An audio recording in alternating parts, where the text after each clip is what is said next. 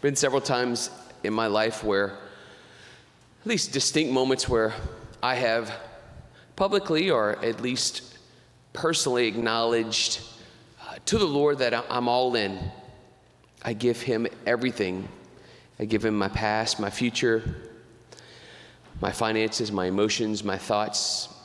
I'm going to serve him. One of those was my ordination day. I literally laid prostrate on the ground as a symbol of complete surrender. Beautiful moments in my life where clearly I was in a good place to give everything to the Lord. And then there are those moments after where I realize I've taken a few things back. Maybe kind of getting a little caught up in insecurity of finances, thinking about retirement, thinking about, am I going to have enough? Maybe getting caught up in what people think of me. Maybe compromising my love for the Lord and my complete self to the Lord and kind of compromising myself for other people. What are they saying? What do they need? What are they thinking? Adjusting and changing my allegiance to God to my allegiance to other people, and various different ways in which I take my complete surrender back from the Lord and really kind of live out of safety and security for myself.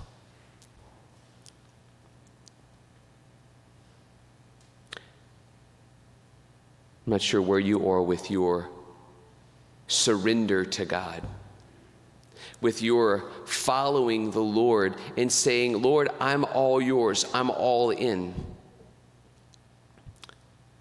Question I would ask for us today is, when we realize that we have taken parts of our life back from God, how do we respond? How do we respond? When we have said, Lord, I love you, but then realize, there are parts of my life where I don't love you. This is so important. And how we respond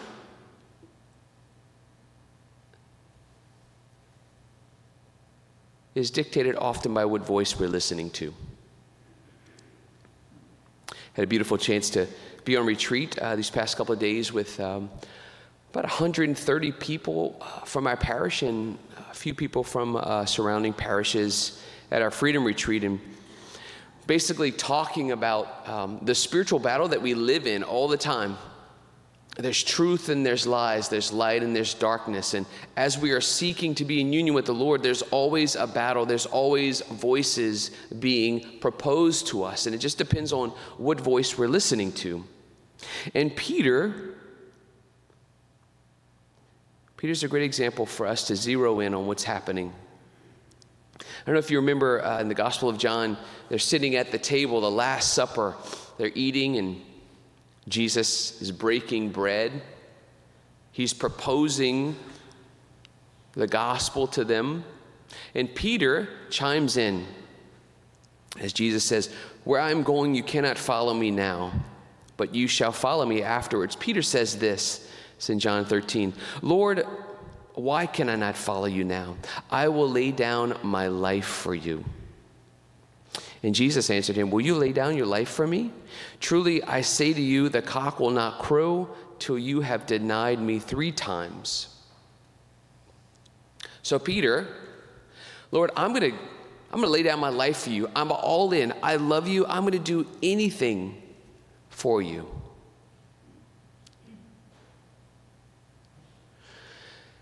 We fast forward just maybe to that very night, Jesus denies Peter denies Jesus 3 times.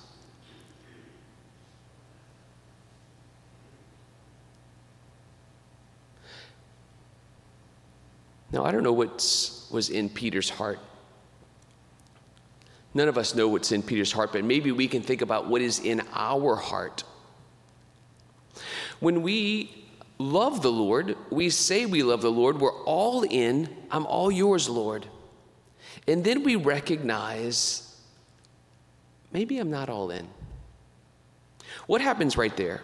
What was happening in Peter's heart? What happens in our heart?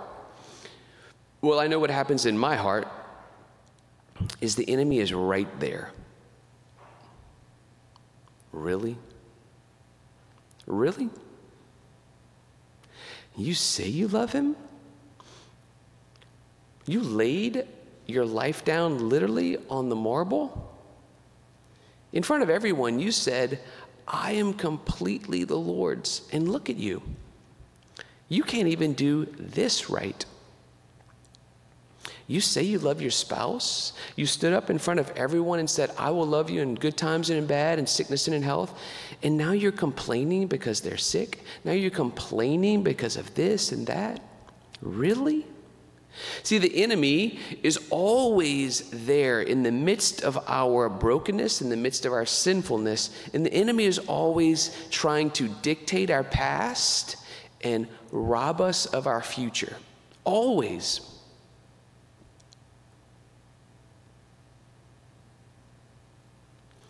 But there is the Lord there.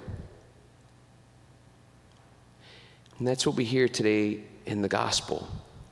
Peter, I'm going fishing. I'm just going process this stuff. I'm going think about, who knows what he's thinking about, but in my mind, he's thinking about the fact that he denied the Lord, that he's wrestling with the reality of, I told the Lord I would die for him, and yet I can't even acknowledge him in front of other people. And what does Jesus do?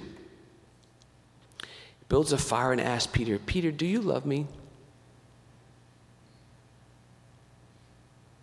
That's the important question, Peter. Do you love me? I'm not asking if you love me perfectly. I'm not asking if you are not falling. But do you, at the heart of hearts, do you love me? Can you get back and follow me? John Paul II said this beautiful quote. He said, we are not the sum total of our weakness and failures. We are the sum of the Father's love for us and our real capacity to become the image of his Son, Jesus. We're not the sum total of our weaknesses and failures. We are the sum of the Father's love for us and our real capacity to become the image of his Son, Jesus. See, when we fall right there, the enemy is trying to convict us and say, you are your sin. You're the sum total of all your failures. But Jesus is saying, do you love me? I know you don't love me perfectly, but are you willing to become? Are you willing to grow? Are you willing to look to the future and what I can do with your life, rather than be dictated by your past? The enemy's all about the past, getting us to focus on the past, look at what all you've done, because he's scared to death of what God might do with us in the future.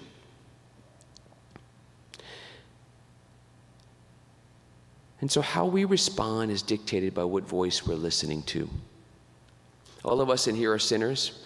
We all have a past. The enemy wants us to focus on the past, and he wants our future to be predicted by what we have done in the past. Let us look at Peter today and be encouraged. Do you love me, Peter? Yes, Lord. You know everything. You know that I love you. Okay. You're going to go where you don't want to go.